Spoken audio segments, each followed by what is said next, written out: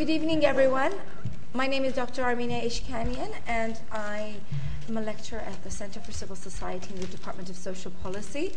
And I would like to welcome everyone here for this evening's debate titled Celebrities in Aid, New Humanitarians or Just Another Fad, which has been organized by the Center for Civil Society along with Midecins Sans Frontihres. And I'm very, very pleased to welcome our three speakers this evening. And I will introduce you in the order that you will be speaking. So first we have Professor John Street, who's a professor of politics at the University of East Anglia. Our second speaker is Anne McFerran, who's an award-winning journalist and freelance feature writer for the Sunday Times. And last but not least is Kris Torgeson, who is the International Secretary for the Midecins Sans Frontihres International Office in Geneva. Yes? So welcome. Each speaker will speak for approximately 10 to 15 minutes. And afterwards, we will have about 45 minutes for question and answers and discussion. And I should let you know that the event is being recorded, and it is hoped that a podcast of this event will be made available online. And so without further ado, I'd like to welcome John. Thank you. Thank you ever so much for coming. Can you hear okay when I speak? Okay, well, what I wanted to do was help set the scene for this debate. I think my colleagues will have much more of substance to give to the debate, but I wanted to kind of frame it in some way and to draw attention to what I suppose is the most obvious fact about the discussion of celebrities in relation to humanitarian causes amongst other causes is their kind of ubiquity. I mean, I've just taken here, as you can see on the screen, a selection of relatively recent headlines and stories that have appeared in the British press and in the US press about our celebrities and their presence in the world of politics and the promotion of causes. The Angelina Jolie headline actually echoes a cover from Time magazine about 10 years earlier, which had a picture of Bono on the cover saying, "Can Bono save the world?" And the implication in both headlines is, yes, Bono can save the world, and with a bit of goodwill, so will Angelina Jolie. It's also interesting to see the quote from Fran Healy of Travis, in which I think, unironically, he is claiming that the celebrity is the one with the power. And for those of you who are not up to speed with contemporary British politics, the last one refers to Carol Vorderman, late of Countdown, who is now heading something called the Maths Task Force for the Conservative Party. And her role as a celebrity is seen as absolutely central to this. There's one story that I haven't got up here, which someone just told me about recently, that if you are a close follower of the Lithuanian politics, there is now a party in Lithuania headed by a TV quiz show host and staffed exclusively by celebrities, Lithuanian celebrities, who won 10% of the vote in their recent elections. So this is a worldwide phenomenon we're dealing with. And it's illustrated by the kind of ubiquity of someone like Bono, represented all over the place and in the company of all manner of politician or in this case, religious leader. What's interesting, perhaps, about the photograph on the right is that the actor on the far right over there, Jimon Hunsen, is hardly referred to in the stories that accompany Bono and Brad Pitt's endeavours. He is, in fact, an actor from Benin. Here's another further examples of our celebrities doing good. In this case, two pictures of Angelina Jolie. On one occasion, she is reported quite seriously as monitoring the crisis in Darfur. She, in fact, is appointed to this role by the UN, as indeed is Jerry Halliwell. And in the article to which I referred in that previous slide, it's the one about It's Davos, but where is the Bono of the financial crisis? That's an article by Marina Hyde, in which she gives vent to a view which, as it were, underlies the debate we're engaging in this evening, which is to suggest that this kind of activity shouldn't be taken too seriously, and in fact can be positively damaging. And she writes in the article that appeared only recently There is no problem in the world too complex that it cannot be addressed by the emotionalized, platitudinous pronunciations of the entertainer. If you ever wanted to measure precisely how little of a toss we give about Africa, just consider that the UN's answer to the crisis in sub-Saharan maternal health care is Miss Geri Halliwell. And there's two judgments in there, both about the UN, but also about Geri Halliwell. But clearly the presence of the celebrity is unavoidable. And the kinds of exemplifications of their involvement are up here. There's a great deal of, and there's a history to this involvement, clearly. And the research that I have been involved in has been concentrating in particular on the role musicians have played in promoting non-governmental public action. There we see, as it were, in 1963, the March on Washington with Joan Baez and Bob Dylan taking part, through to Live Aid, and then last year an Amnesty tour. All of these examples of the ways in which the celebrity has been used to promote the kind of causes with which we're concerned. And one of the questions that then immediately emerges is to why this is happening. What are the reasons behind the development of this ubiquitous celebrity and their promotion of these causes? There are obviously many, many explanations. I've just listed here three of the sort of examples that we tend to refer to. The first is the whole trend towards the personalisation of politics, the ways in which individual personality are becoming the key features and focus of political action, and the move away from parties and traditional forms of political expression and, of course, traditional forms of community organisation. This is accompanied by what you might call what is called the media colonisation of politics, the ways in which a media logic is increasingly applied to political communications and political performance. And many of you, I'm sure, were familiar with the expression infotainment, the ways in which we increasingly think of news as something that has in some way or other to be accompanied by an entertainment aesthetic. Well, there is recently the additional word, which I came across, I don't know if you've heard it, charitainment, which is the increasing use of, as it were, the melding of charity causes with entertainers. And finally, there's this thought that we're moving into an era of post-democratic forms in which we have all the formal processes of politics and democracy, the institutions, the elections, and so forth. But the actual practice of it has been, in some ways, broken. And what we have are people enacting politics, enacting democracy.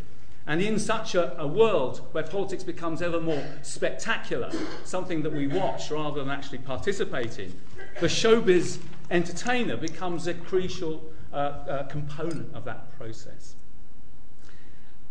Besides those explanations, it seems to me that also what's important is how it happens.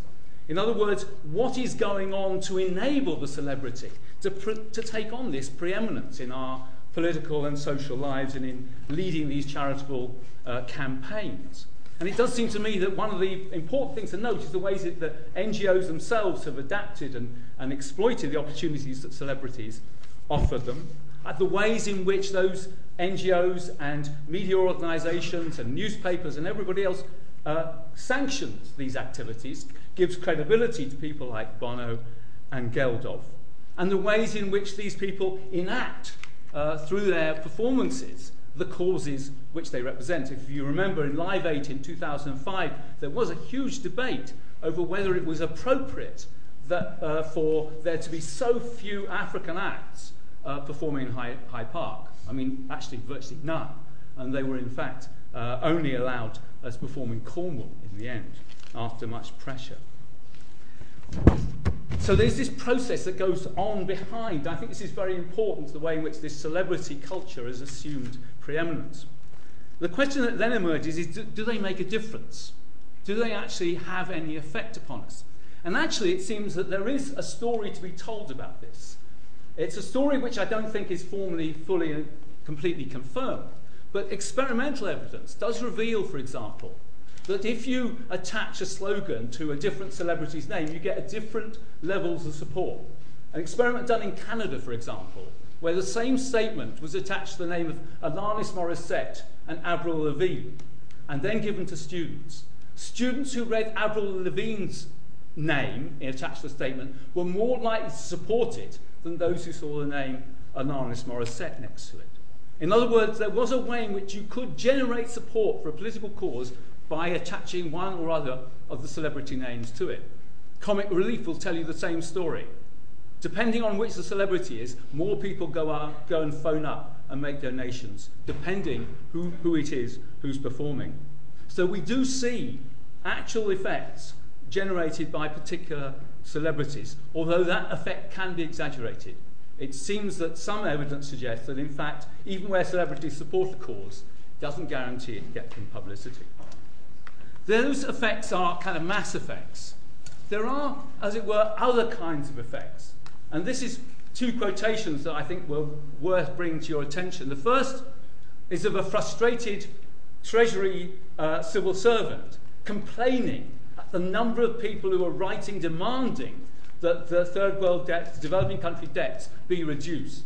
And he wanted to know where the hell all these things came from. And he held one up because it was written on pink letterhead paper. And he was wondering, who are these people, he was asking.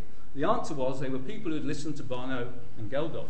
And they had had a dramatic effect on the postbag of the Treasury. And below is a quite moving, I think, quotation from a 14-year-old girl reporting on her own experience of going to the Live Aid concert in July 2005, in which she's recording her own emotional effects as a result of attending that conference. And of course we know the money that is attached to these things, the 50 million that Live Aid brings in, and the fact that charitable donations do dramatically increase to accompany these celebrity involvement. But there are other kinds of effects which have to do with who gets to speak about the cause and the extent to which the judgment is and what the terms of that judgment are. Famously, after Live Aid, with the end of the developing countries' debts, as the G8 leaders saw it, Geldof wanted to claim it was a success. Slightly more sceptical and critical observers, particularly within the NGOs, were saying, well, what do you mean by success? Success in NGOs isn't always measured in terms of the policy achievements, but actually in terms of how much coverage that NGO has got. And that's clearly a different kind of goal to particular policy outcomes. And that's, I think, part of what's going on in this debate is what kind of effect these celebrities are being asked to achieve or realise. That obviously tension between marketing an NGO and achieving particular policy outcomes. There's also the question of whose voice gets heard when we are talking about the causes to which these we're thinking about, the humanitarian causes we're thinking about.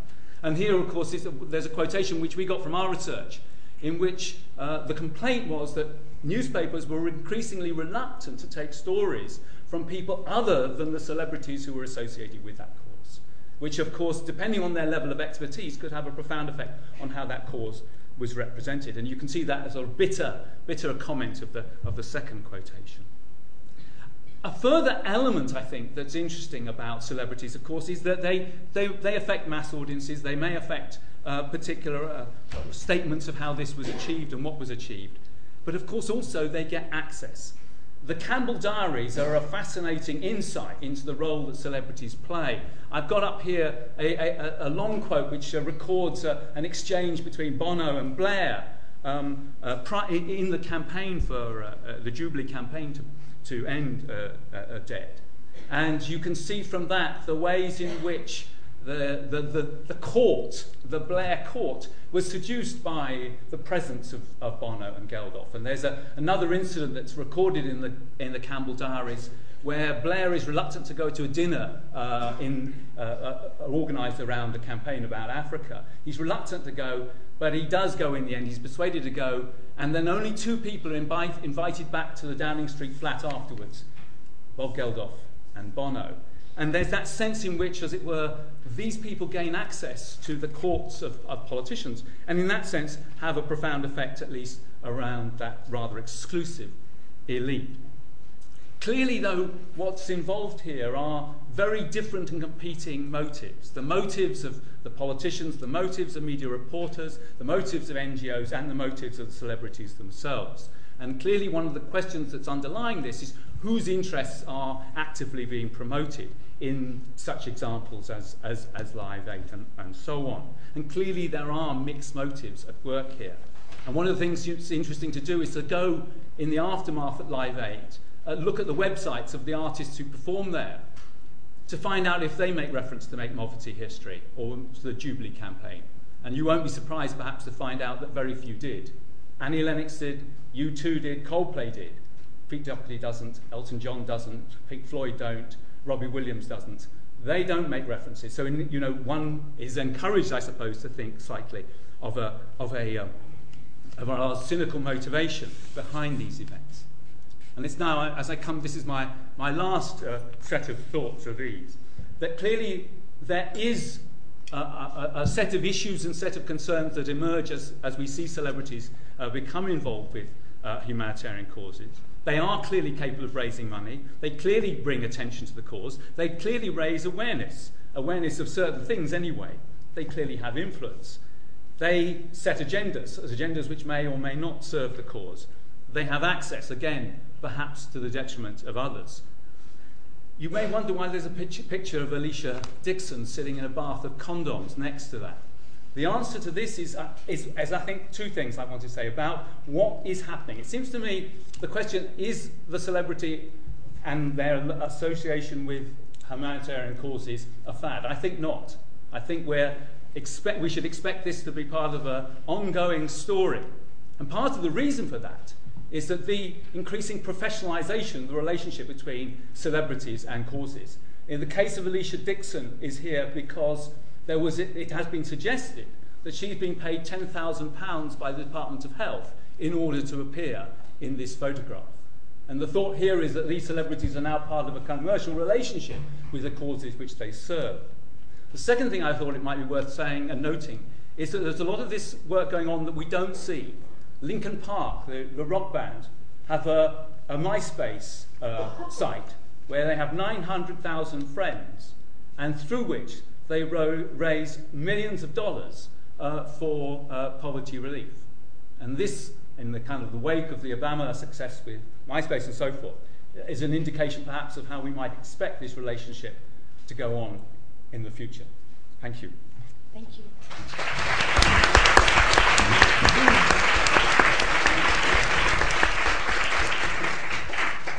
Thank you very much. Our next speaker is Anne McFerran.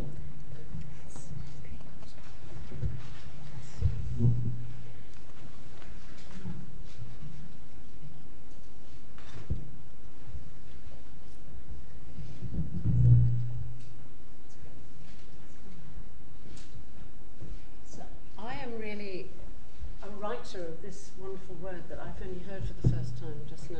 Sorry, can you hear me? Okay.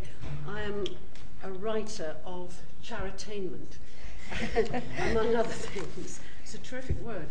And oddly, maybe I agree with far more than the first speaker has been saying than you might expect. But I'll tell you some of my stories in the way that journalists do, and then hopefully between us, we can glean some substance from it. About a year back, I was sent on an assignment to Africa, which made me the envy of my journalistic colleagues, my children, some of my students who are here tonight. And it involved being in Sierra Leone. And at one stage, we went about 4 hours out of the capital, which is Freetown. I found myself in a small mud hut on a fairly unscheduled visit. There was myself, there was a young woman who was a 15-year-old mother who had just given birth, a midwife, a photographer, and David Beckham. So I'll put this one out so you can see that. I'll try and show you the whole bit of it. This is the young mother. Can you see her? And this is her baby, who is very newborn. And one of the main reasons that I wanted to start with this story, apart from the fact he is probably the most famous person who I've ever done one of these trips with, is that actually it was also one of the least difficult, I beg your pardon, one of the most difficult stories to actually sell, because this story was infant mortality. Now, Sierra Leone is, I'm sure there's lots of development students or people who are studying development in the audience, but in Sierra Leone, 1 in 4 children die before the age of 5. And this is a stunningly horrible statistic. But for people like me to get this kind of information over in a newspaper or magazine is just getting harder and harder. I don't want to go into the, whys and wherefores at this point in time, but take it from me, there are certain issues that are really, really hard to get over. There are certain stories which are really hard to get into newspapers and magazines, and others are. Let me tell you. I've made a short list of what some of the others are. Others are maternal mortality, polio immunization generally, poverty in the third world, famine, hunger, blah, blah, blah. These are really, really hard stories to get into the mainstream press, which is one of the reasons why, over the years, I've been involved in various trips to highlight these issues with some of the following people. Mia Farrow, polio immunization. Susan Sarandon, early childhood development in India. Robbie Williams, immunization in Sri Lanka. Roger Moore, the general stuff of UNICEF. Bob Geldof, I think I showed you that, which was the whole G8 hunger, third world poverty issue. All these press trips were made to highlight the kinds of issues which normally really, really are very difficult to raise awareness of. And the interesting thing about the Beckham trip is that I've never in my life found it so easy to sell a story, and you will obviously all know why. And when you go on these trips, there's a certain amount of obviously the whole point of the trip is that you will look at this issue, but it will be refracted through the prism of the experience of the celebrity.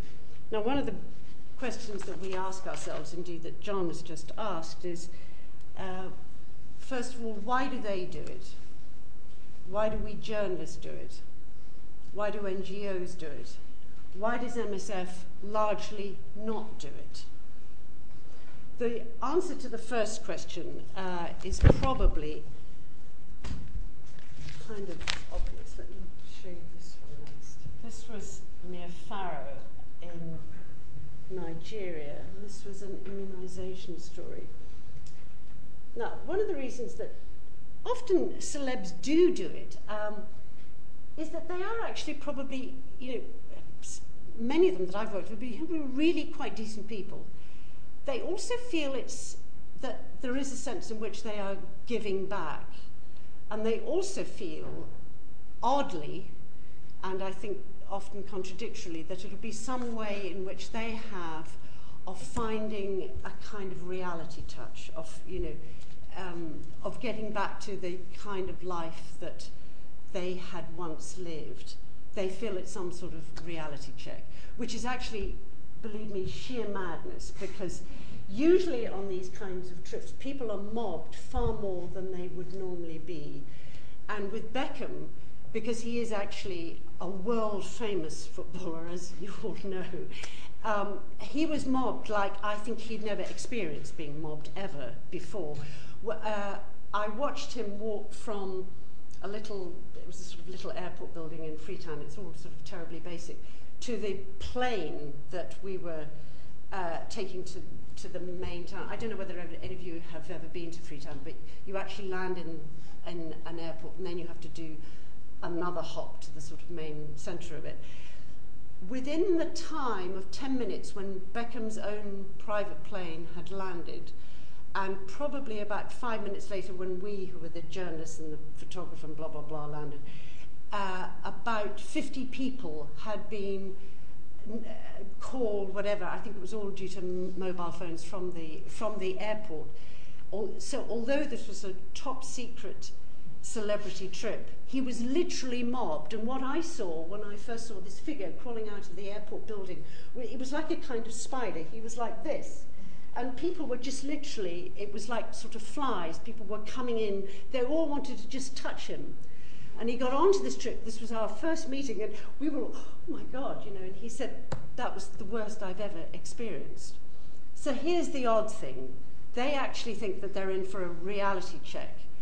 But the truth is that they will probably be mobbed. If they're serious stars like Robbie Williams or Beckham, than they have ever been. But, and the big thing is that if it is somebody like Beckham, if it is somebody like Mia Farrow, and most of the people I've done with who really are, actually, they do work very hard doing it, they will give they do give their all. They actually work really, really hard. And there was one moment, not long after, we had the occasion with which I've shown you, with the child, with this young mother who was 14 or 15. And at the very end of the interview, let me tell you, he said to the translator, who was also the midwife, tell her she's really good with the baby. And the odd thing was, I was thinking, how does he know what it's like to be very good with the baby?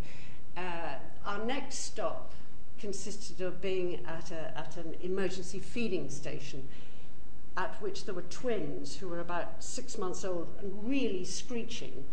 And the midwife said, why don't you hold them to Beckham? And Beckham actually got one under each arm and began to jiggle them up and down so that these babies stopped crying, and much to the delight of the midwives. And they said, oh, you know, you can have a job here anytime.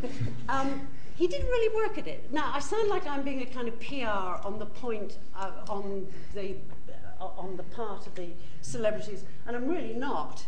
And I have worked with celebrities who actually have been kind of absurd.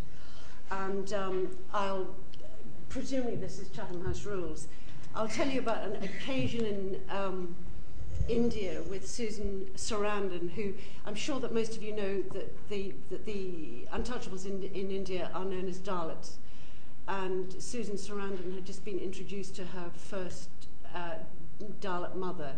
And they were having this conversation, and as you probably all know, the untouchables really are the lowest of the low. They, you know, this woman lived in a horrible hovel. She had millions of children. She couldn't even, you know, take her water from the main well because she was an untouchable. So to actually then participate, to overhear the interview between Susan Sarandon and the Dalit woman, to me was very painful hearing, because what she was saying was, I know just what it's like doing those night feeds. My God, you know, I've been there. Believe me, I've been where you are. And you went, no, you really, really haven't. You really haven't been there. So there can be absurdities. And there was another, I can think of many absurdities which are in their own way delightful. One included Robbie Williams, in which he decided that he was so overwhelmed at the experience of the IDP camps, in the internally displaced person camps in northern Sri Lanka, which was in the Tamil territory, that he needed to pray at a Buddhist shrine. And this involved stopping this very long convoy of cars, because it was a really dangerous time. So you had to travel in convoy to make sure for safety. So we all sat while Robbie ostentatiously prayed. There was another moment which also, I think, pulled him up short. I mean, this is what often happens on these trips, that actually the reality of the situation in a developing country with these people actually turns our Western notions on their head, as rightly it should.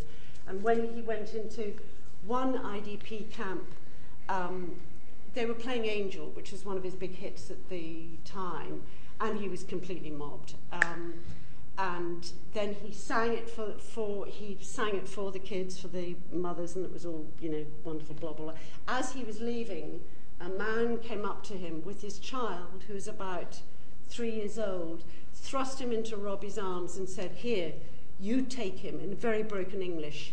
You bring him back to England with you. He's far better off with you than with me.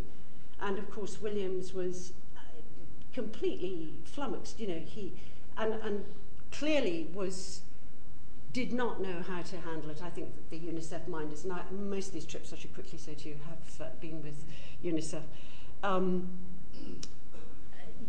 I think cleared it up. But I think this was a moment which actually caught him up, and I thought that was really good. Okay, so getting quickly back to the point of why they do it. They clearly want to appear like nice guys. I do think that they feel it's a reality check. I do feel that they genuinely have to want to do it because it's often exhausting. Why do we journalists do it? Well, it's kind of obvious, isn't it? We get, two things, and this is the lesser of the thing first. We get fantastic access to stars. You get the kind of insights that you'd never, ever get. Normally you get 1 hour in the Dorchester, but you often just have, really extraordinary privileged access. And I wanted to quickly touch on some of the other things. But the main reason for me is that I can get to write about the kind of issues that I was telling you about earlier, maternal mortality, infant mortality, really unsexy stories. Given the choice, I would always go into the field on my own with a photographer, because one of the problems is that with these kind of stories, they do not warrant any complex telling. You are having to look at those issues through the prism of the celeb anyway, so you've got a kind of double thing going on. And if you can tell a story of any kind of complexity, you're doing really well. But largely, the stories that I've been proudest of are ones that, I just give you this one very briefly.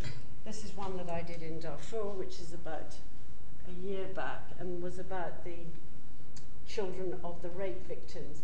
We will, I know, get on to talking about this, but I will leave you with this one, which was an article that I wrote, which was actually quite critical of the whole celeb thing, and it was after Martine McCutcheon went on a trip to Ethiopia for water aid. It wasn't with me, but the story was that she checked out of the quite low-key hotel that she was staying in with the aid workers and checked herself into the Addis Ababa Hilton, which is, one night there would pay for a quite large Ethiopian village for several years, probably.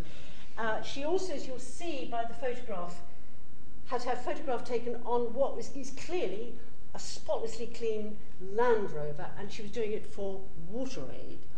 The ironies abound. So what I wanted to finish on this because I have as many questions about this role. I'm the hired hand, but I have met MSF in the field, both in the DRC and in Congo, I beg your pardon, and in Darfur, and my, I can only say my admiration for them is enormous, is really high. They don't do it, largely, and I suspect that the reason is very good practice, but I look forward to hearing more why in a moment or two. Thank you. Thank you.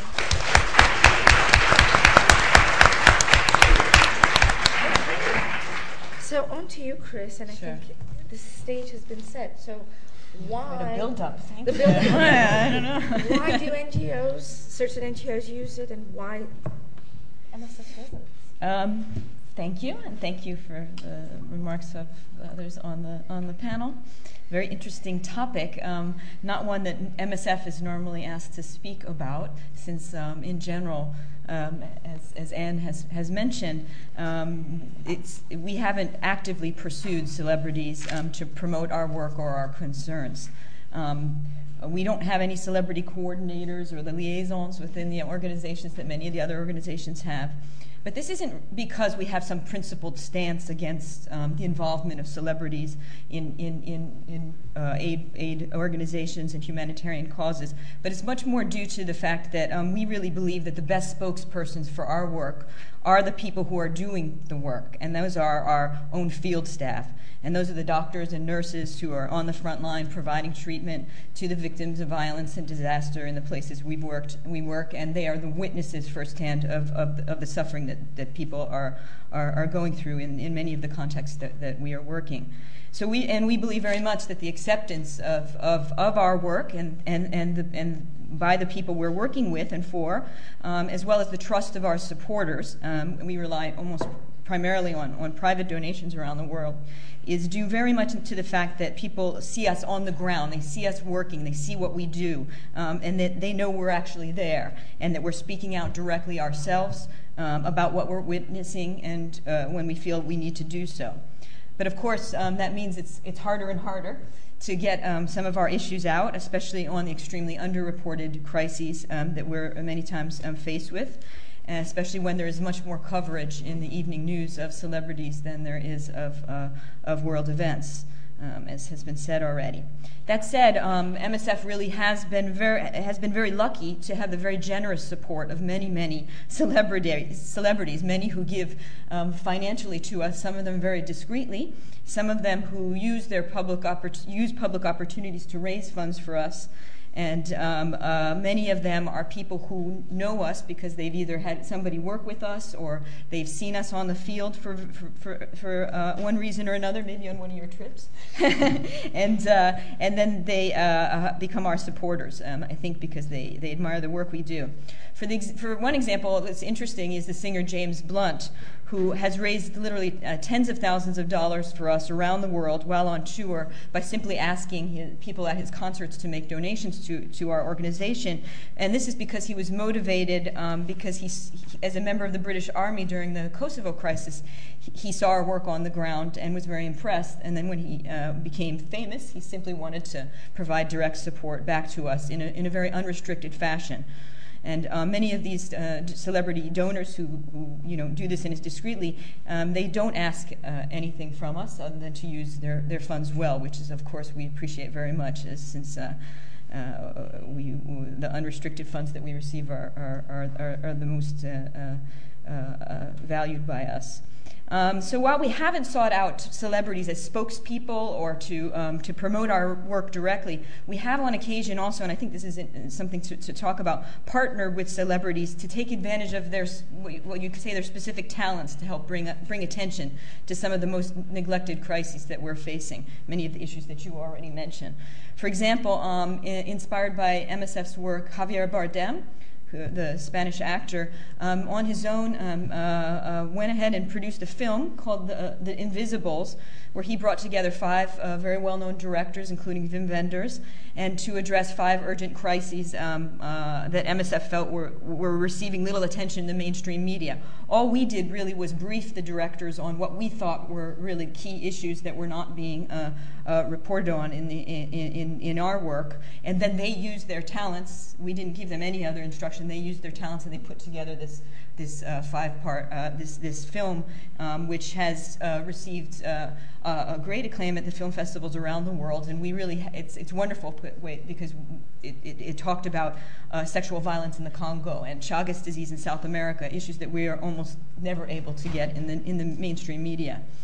Also here in the UK, there was a project with the Sunday Times where several well-known writers, I think you remember this, went to our field projects, including Martin Amis and Daniel Day-Lewis, and all we did was take them there, and then they wrote their own impressions and stories about what they had seen and done with our work. So we have done some things like that, but it's more using the talents and collaborating than asking them to be a spokesperson for us. And it's more to focus attention on the issue than it is really to draw attention to us per se. And most of my experience with the people who have chosen to use their fame to draw attention to humanitarian issues is quite genuine, and they are devoted to the causes that they're advocating and trying their best to find the most thoughtful way, because for them, I think also, just having a picture in the newspaper in a developing world context or in a tabloid is not what they're seeking, and it's certainly not what we are either. So I do believe that if you use the celebrity power right, you can use it to bring public attention to an issue that would otherwise not likely make it in the headlines. For example, I was quite impressed to see a half-hour special on MTV, which has put a lot of energy into some of these issues, hosted by Jay-Z, of all people, in Angola, talking about the water crisis, but for a full half hour. We could never get a full half hour primetime well, maybe we could try on MTV to talk about some of the issues that we are dealing with. For example, also I think the conflict in Darfur would never have risen as high on the political agenda without the multiple celebrity attention to it. The question then is, of course, what happens when you have multiple, as I said, multiple celebrity focus on some causes, such as maybe HIV in Darfur in recent years, and virtually none on others.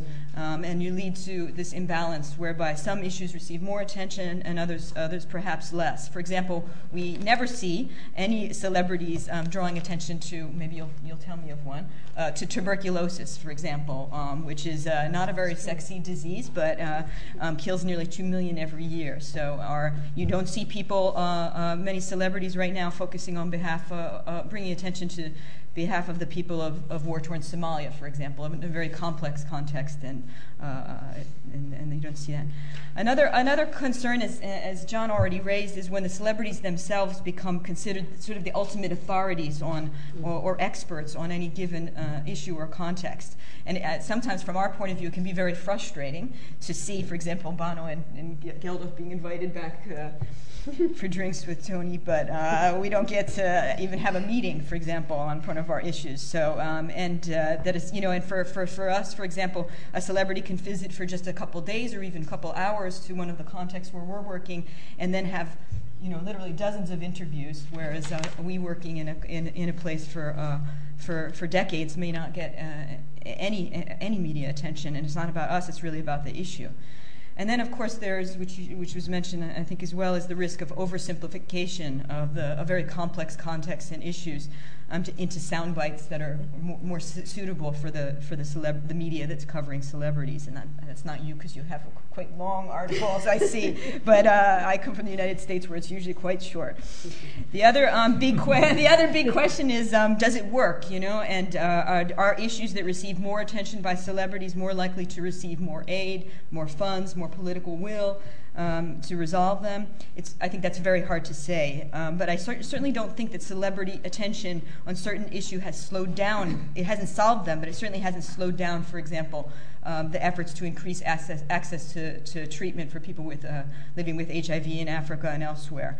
But for other much more complex conflicts and issues, I think there's still a lot more the jury's still quite out on whether that has an impact or not. Another topic I just wanted to raise, it's a little bit off topic, but I think it's interesting in this context, is what I've noticed, and what we might call a kind of a celebritification of the humanitarian aid worker, in fact, because in the popular media, and maybe it's a little bit sort of what you were talking about. I know I was formerly communications director for the U.S. office of Médecins Sans Frontières, and we received many calls in the past year from film producers and TV writers asking us to help them to portray aid workers in films and TV. And some of the depictions, of course, are quite concerning, especially when they're doing more other work than actual aid work. It's difficult. It's concerning for us. I've normally wanted to engage because we want to. It's very for us, it's concerning to see mass media portraying aid workers doing things that they shouldn't be doing necessarily, because of course it can lead to security. Yeah, no mention of that. Security issues that concern us. And that said, though, I wanted to just, but there are others who got it right a bit as well, I have to say. There's, for example, I worked with ER, the American TV show, a couple of times. They had a number of aid workers. It's usually, my feeling is, when they want to get rid of one of their actors, or they want to have somebody wants to go on leave for a year, they send them to the field.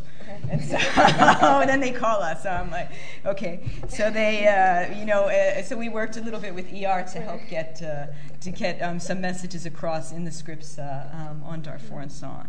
But I just wanted to close by saying that, for me, I think there is no monopoly on the humanitarian impulse. I mean, and the will to, and the desire to help those most in need, and I think that's a very basic one. So the fact that celebrities would want to use their fame and their fortune and their access to help humanitarian aid work or poverty issues, which is not surprising to me, and I don't think we we could call it a fad at all, but something that if Bob Dylan did it, everybody's going to do it. But that said, I think that humanitarian issues we are facing today are very complex and not always very sexy, as you said as well. And I think this is why the celebrities that do choose to get involved in these issues really know that they have to devote the time and energy to understanding them in order for them to be effective in their work. And I think the ones that you see that have been somewhat successful, if we could call it that, have been able to, have really had to devote a great deal of time. It's not an easy thing to do. So, and so for right now, for example, I wouldn't mind, in addition to Somalia and tuberculosis, my colleagues are here working on it, I think we would love to see some more attention, celebrity or not, and of course the plight of civilians in Sri Lanka we're not seeing. You did it one time there, but again, better food aid for millions of children who are dying from malnutrition around the world every day. These are issues that you still don't see enough of, whether celebrity or not. So, absolutely. Thank you.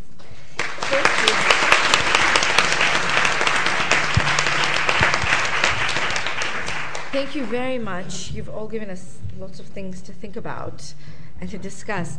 Now we have until about 8 o'clock, and there, I believe, are microphones. Okay, they're roving microphones.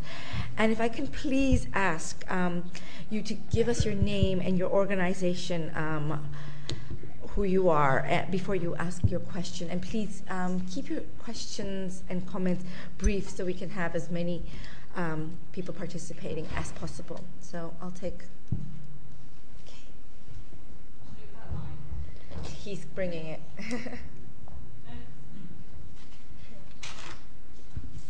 Thank you. It's a question for Anne. I'm a journalist too, and I work in a similar sort of field. I've been on Oxfam trips with Samuel L. Jackson. I've got one coming up with Scarlett Johansson in Bangladesh. And I just wondered if she'd also noticed a format fatigue. I've certainly noticed pitching humanitarian celebrity pieces, but it's sometimes seen as being a little bit Americanized, perhaps, and I'm noticing that there's less of an appeal for that type of piece, and I just wondered if she'd found the same. Yeah, I think... So the question is there fatigue? A format fatigue for the humanitarian pieces. And when you say format fatigue, what you mean is there's celebrities in the field doing the works. Absolutely, but actually even more disastrously, and this is me kind of, banging on my hobby horse, it's so hard to get these stories through now. It's a nightmare, whether there's a celebrity there or whether it's a damn good story. And I suppose what I didn't say and what I was saying is that the simpler and the harder the issue to get through, whether it's TB in Somalia, and actually I have been trying to get through TB in Somalia, and failing miserably, let me add. I think it's just all got harder. And what you need now is actually, and I'm sure you've experienced this yourself, because I noticed that you're talking about seriously big stars. You actually have to now get seriously big stars. Yeah.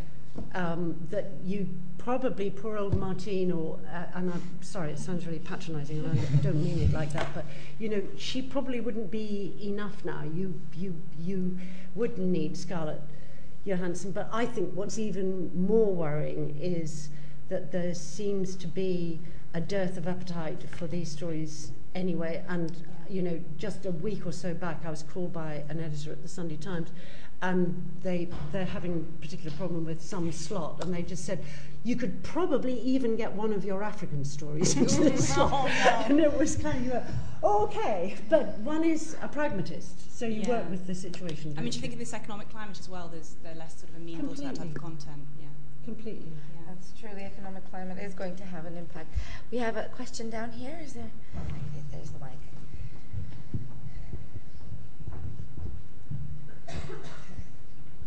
Hi, I'm Parminder Baron, the recently appointed Poverty and Development Correspondent of the Times. So we're trying to take a different town. So far, in my 2 months in the post, I've been celebrity-free, and to kind of keep it that way. Sorry, is the microphone working? Can you hear in the back? Is that better? Maybe I need to just hold it a bit closer. Sorry. Yeah, so been celebrity-free so far, although to be honest with you, I've interviewed Jeffrey Sachs and Muhammad Yunus and Joe Stiglitz, who in their own way have become celebrities themselves, and actually my colleagues almost more excited about the fact that I've done an interview with those guys than with the celebrities that you've mentioned. The point I just wanted to raise a couple of questions general across the board, or across the panel. One is that with celebrities, is there not a kind of celebrity divide being created in that the big organisations, the big charities, are the ones that are getting the stars and celebrities, and the smaller ones aren't getting access and are being more and more and being marginalised increasingly?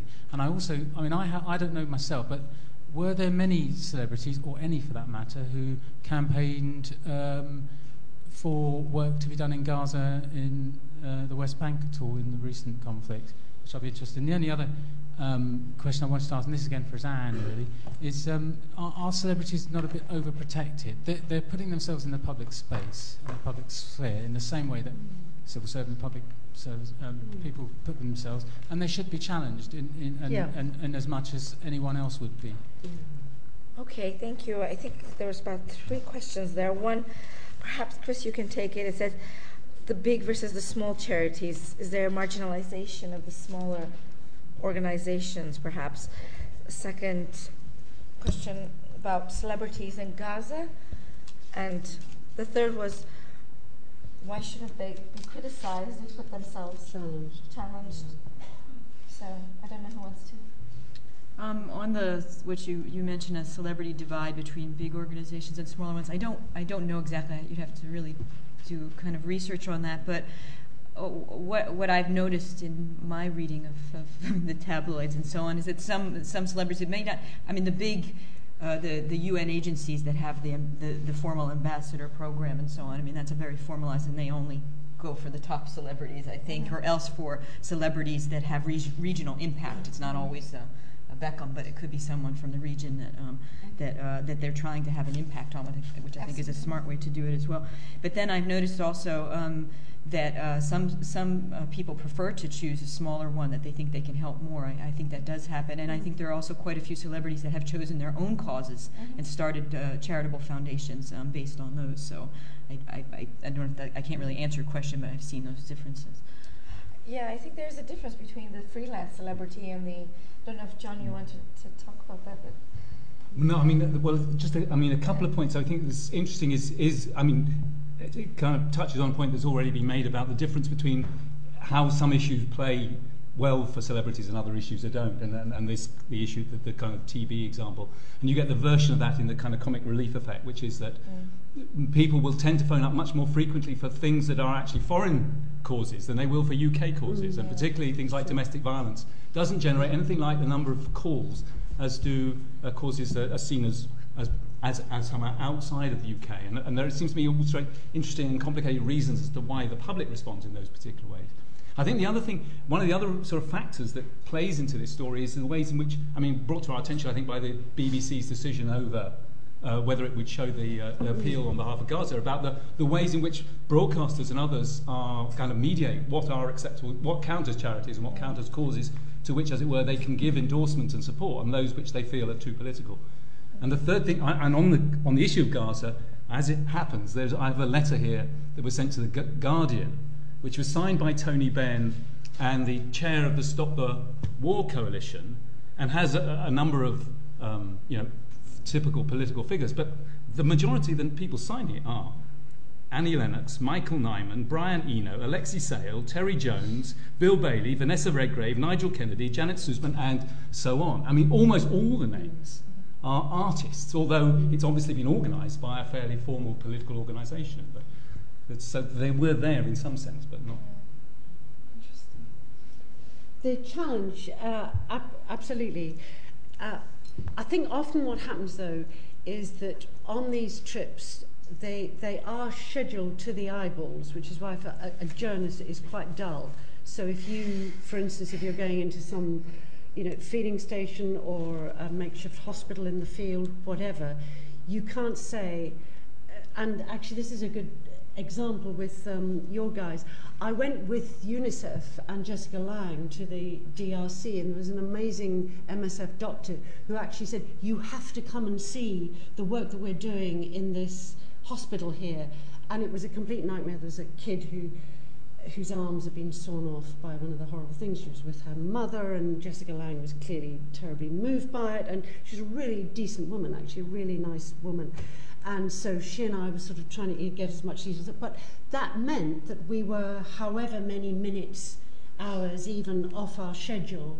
And although the MSF guy, I thought he was quite right in doing what he did, it sort of threw the whole program. And usually these celebs, after they've seen a little bit of stuff, as it were, after they've had a bit of interaction with the pregnant mother or the tortured child or whatever, they then have to do 50 million interviews. I mean, because it isn't just me who's going on the trip. They often have a camera crew, and they have the local press, and they are exhausted, actually. They're doing it. And I just wanted to pick up on this, on the other point. And I think that's what they kind of should be. That is what they should be doing. They do actually work hard. But on the thing of them being challenged, certainly Mia Farrow is now working in Darfur, and she's not, I think, as I understand it, I think she's gone slightly kind of off message in terms of the UNICEF stuff. And so she's kind of her own little one-man, one-woman NGO now, as is Sarand and as is somebody else. And some of them do get, so that, as you were saying, they actually form their own trusts, and they become very involved in it. Emma Thompson, who's a really decent woman, and she writes her own pieces afterwards because she doesn't want somebody with her. And why should she? The interview I did was when she came back, and that's fine too. So yes, they should be challenged, and yes, they do work hard. And I should mention there's now a celebrity matchmaking service. It's an entrepreneurial thing where someone offers to link a celebrity with an NGO. For a fee. Okay, there's one question. I'm going to take two. So one here and one there. So if the gentleman here, and then the lady there. Thank you. Yes, I'm interested in what so would you identify yourself? I'm Phil Hall. I'm an independent author with long-term interest in celebs, from the perspective of analysis, not a stalker. That's the question of them being held accountable. That the gentleman, I think, from the Times mentioned, that there is the issue of co-optation, isn't there? Being co-opted. In other words, Bono was forever saying how nice the George Bush people were, and how one could sort of extract some kind of result from them, which I think in retrospect seems at best foolish. And Bob Geldof has become a towering figure in our society through his work, and perhaps has led him, he obviously has critical perspectives, but perhaps has led him to put them to one side very often. And I'm interested in, I too read the Marina Hyde article that John mentioned, that at Davos this year there is a notable absence of celebs. And I wonder if that is because that some of the people at Davos, being bankers, are not quite as popular as they once were. And in fact, people have thought perhaps to have found themselves rather busy at Davos time of the year and are doing something else. I see Bono is making a record, which is quite surprising. I think he's in a group, isn't he? U2. And he's not at Davos. Whereas perhaps in previous years he might have, put his recording commitments to one side and haired off there. Okay, so where are the celebs at Davos is the question. And the question of being co-opted. And the question of being co-opted. Let's take the second question as well, the lady on the... Kate Nash, Goldsmiths College. Can you hear? No? Barely. I need to hold it really close? Okay. It sort of follows on from the question previously, because we've been really seeing humanitarianism as charity, and that was very much, there is also been this kind of move towards humanitarianism as politics, which we see quite a lot, and it's a sort of moral politics that almost doesn't look like politics, but kind of does, which makes it good for celebrities to kind of be involved in from their point of view, clearly, it's sort of not politics in any, kind of normal sense.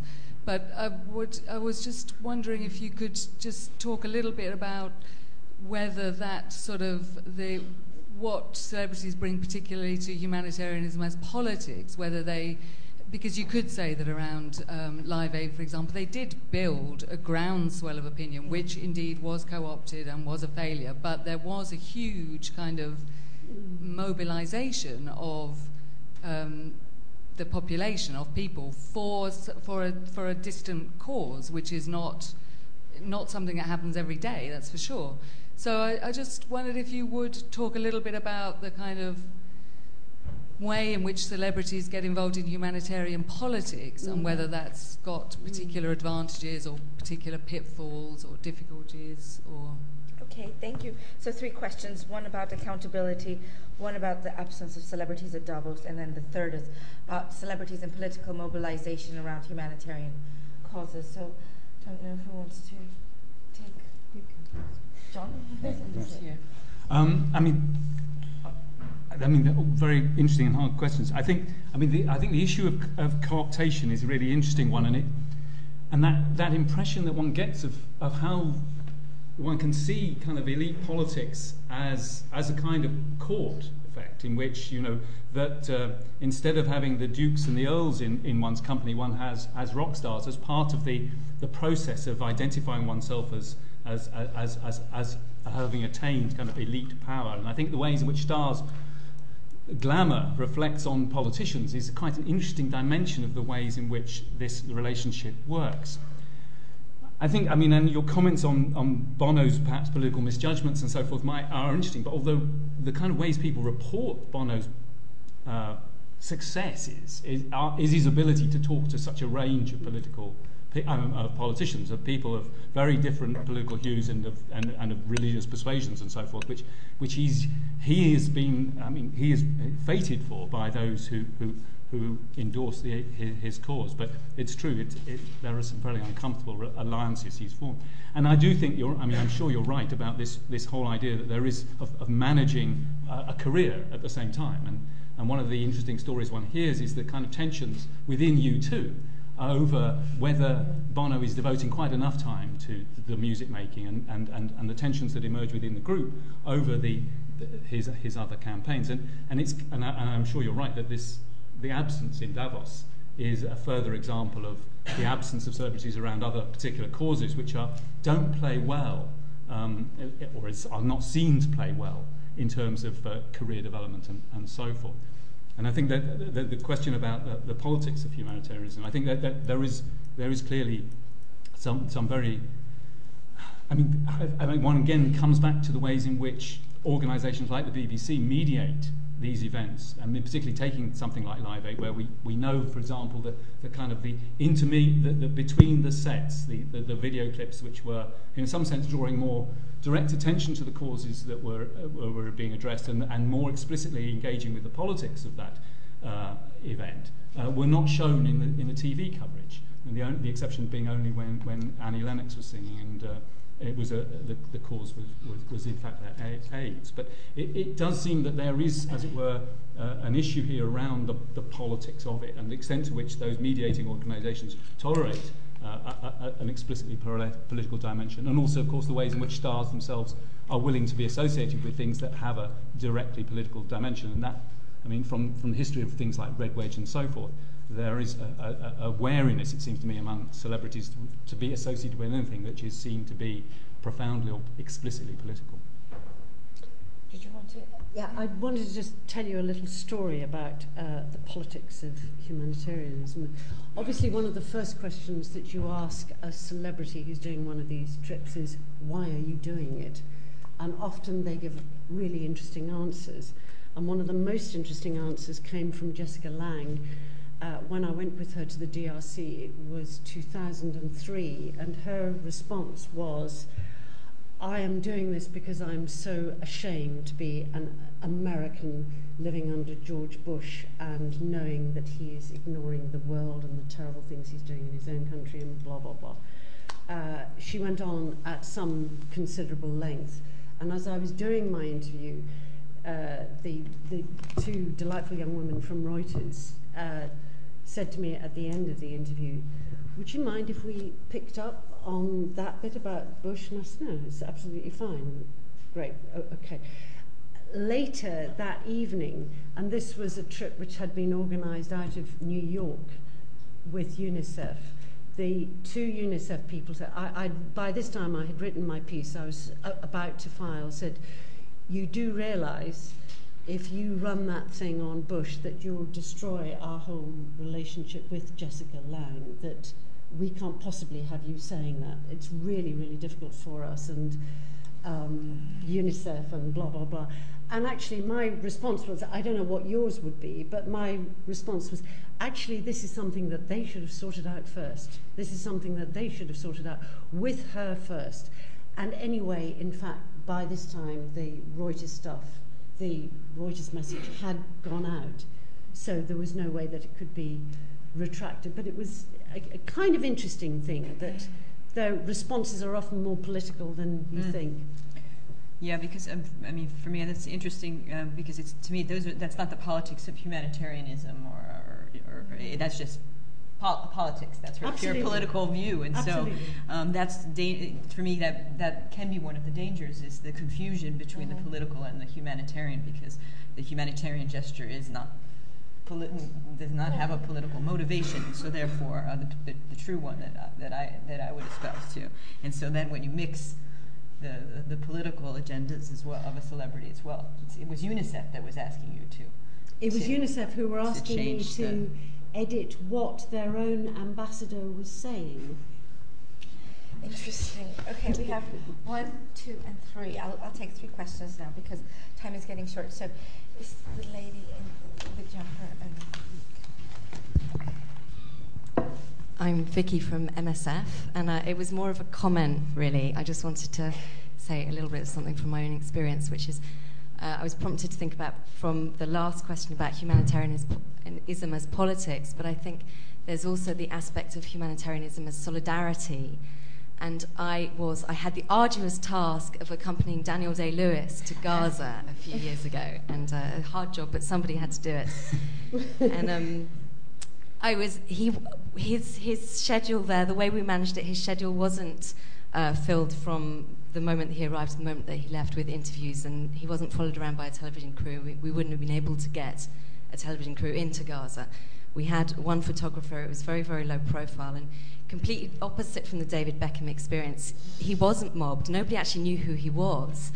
But when people realized that a Hollywood actor had come to listen to their stories and to take them out to the outside world, it meant so much to the people that he talked to. And it was, I have not been a great fan of celebrities taking up causes, but that solidarity aspect, them feeling that somebody had come to listen to them and that they were important, meant a great deal to those individuals. And maybe that wasn't enough to justify the visit itself, to carry it, to carry it, but it did make it meant a tremendous amount to them.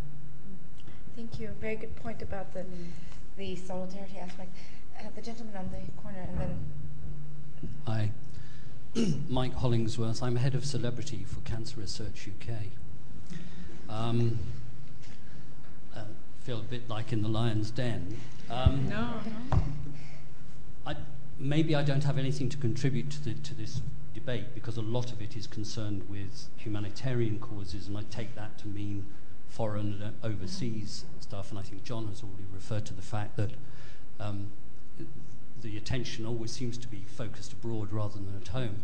We probably feel we have to follow suit. I mean, in order to focus attention on cancer messages, we need to bring in celebrities. There are probably too many thoughts running through my mind at the moment, and I don't have a question, but I think John pointed out why we use celebrities. He talked about they bring money, they bring attention, they bring awareness, they bring influence, they help set an agenda, and they give us access. I first introduced Bob Geldof to Ethiopia. I took him to Ethiopia when he had made the Band-Aid record, and I think now, I hope he'll forgive me, but I think he's lost the plot. He has become the story. And in fact, it is a shame, isn't it, that he and Bono were the only two people who went back to Downing Street, exactly as you've said, because they should have used that access. And I would hope, as a head of celebrity for a very large charity, I would brief celebrities to carry the message through, so that they would. I would never allow any celebrity to give a scientific message about cancer, for instance. When we use a celebrity, we use them to bring attention to a particular form of cancer, just exactly as sadly we're doing now with Jake Goody. We would use them to bring the press attention in, and then we would use our scientists to give the proper and succinct message. But the only way of getting the press there sometimes is to use the celebrity in front of I filled a press conference because I brought along the chap who played the Artful Dodger in Oliver, who was suffering from mouth cancer. And he had had his voice box cut out, he'd had his tongue cut out, he was suffering very badly. And we were talking about mouth cancer, and all the scientists said as much as they could. Our chief executive said as much as they could about mouth cancer. And then Jack Wilde was asked to say something, and he opened his mouth and nothing came out. And the journalists around the room gradually descended. There were tears running down their faces, and they went home with a message that they could then tell. Sadly, Jack died three months later, but he helped us deliver a message. And I think that's the important thing. And I think what's happened with Bob is that he's become the message. Sure. I think that's an excellent point about do you draw attention away from the story and onto yourself as a celebrity? We have to work very hard at stopping that happening. I think it's a very good point. And I want to take your Hi. comment. My name is Eli. I'm a master's student at LSE in the Media and Communications Department. Before I was here, I was living in Los Angeles, the capital of celebrity. Some of the things we've been discussing is there was a certain level of compassion fatigue to seeing images of emaciated children. And so, celebrities were sort of brought in to bring back people's attention. And now it's sounding as if you need a bigger celebrity to get that attention. I guess my question is a moral question. And that moral question is what's the next step?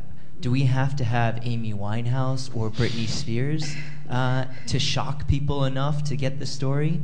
And if so, where are we going with this? And where is this going to end up? And is this really, in the end, helpful to the cause? And I think that kind of hits on the last point of the message being stolen by the celebrity. And this is more pointed, I guess, towards the NGO. How do you control a celebrity and make sure that they don't become the message rather than helping to convey that message?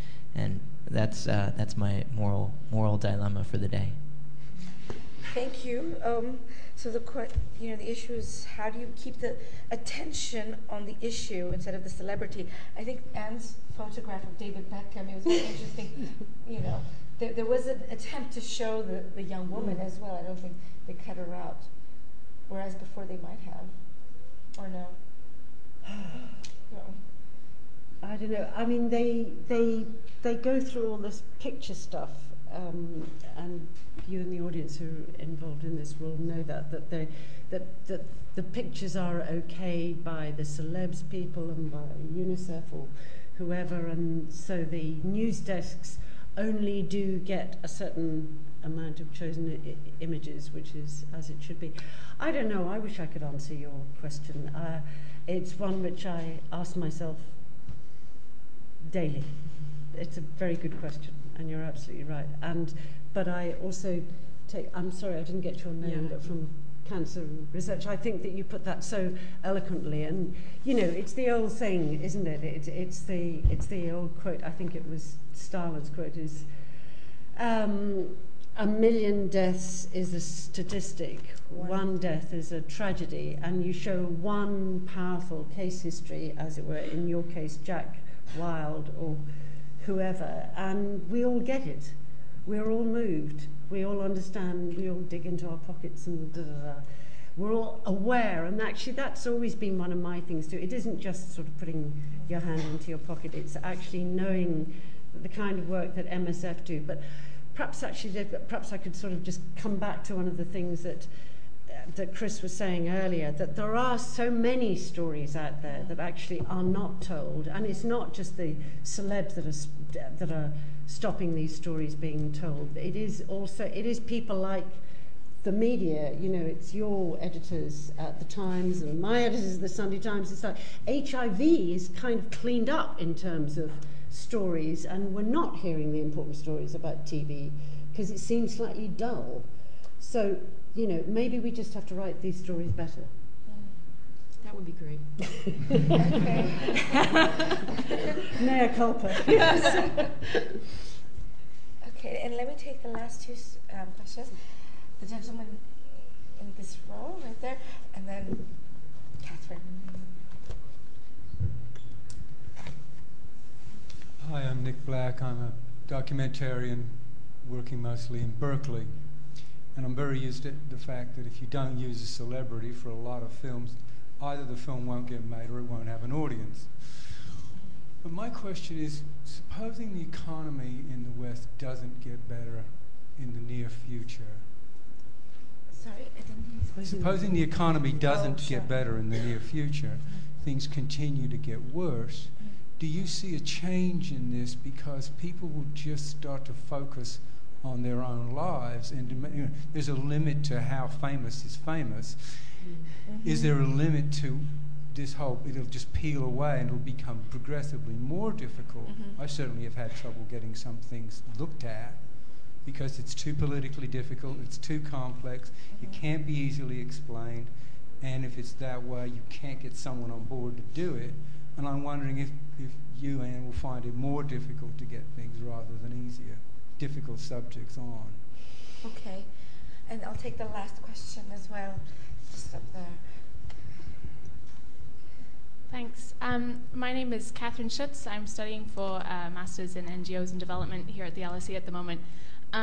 My question is basically at the beginning, John was talking about how there's been sort of a personalization of politics and a kind of breakdown of democracy, and possibly we're entering a post-democratic form. And I was wondering whether you also thought there's possibly been a change in the nature of civil society, which either is reflected in this celebrities or is caused by this, celebrity phenomenon.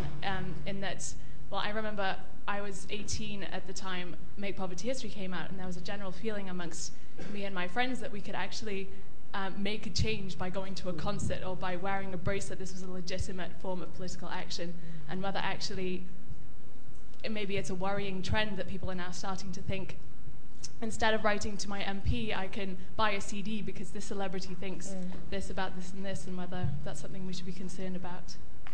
Okay, thank you. The last two questions, the first was, if the economy doesn't improve, will people just stop giving or caring, and some issues because they are deemed too political or too complex? And Catherine's question about the nature of civil society and about impact, I think, in terms of, are people changing in terms of how they engage with the political process, perhaps? So, who wants to?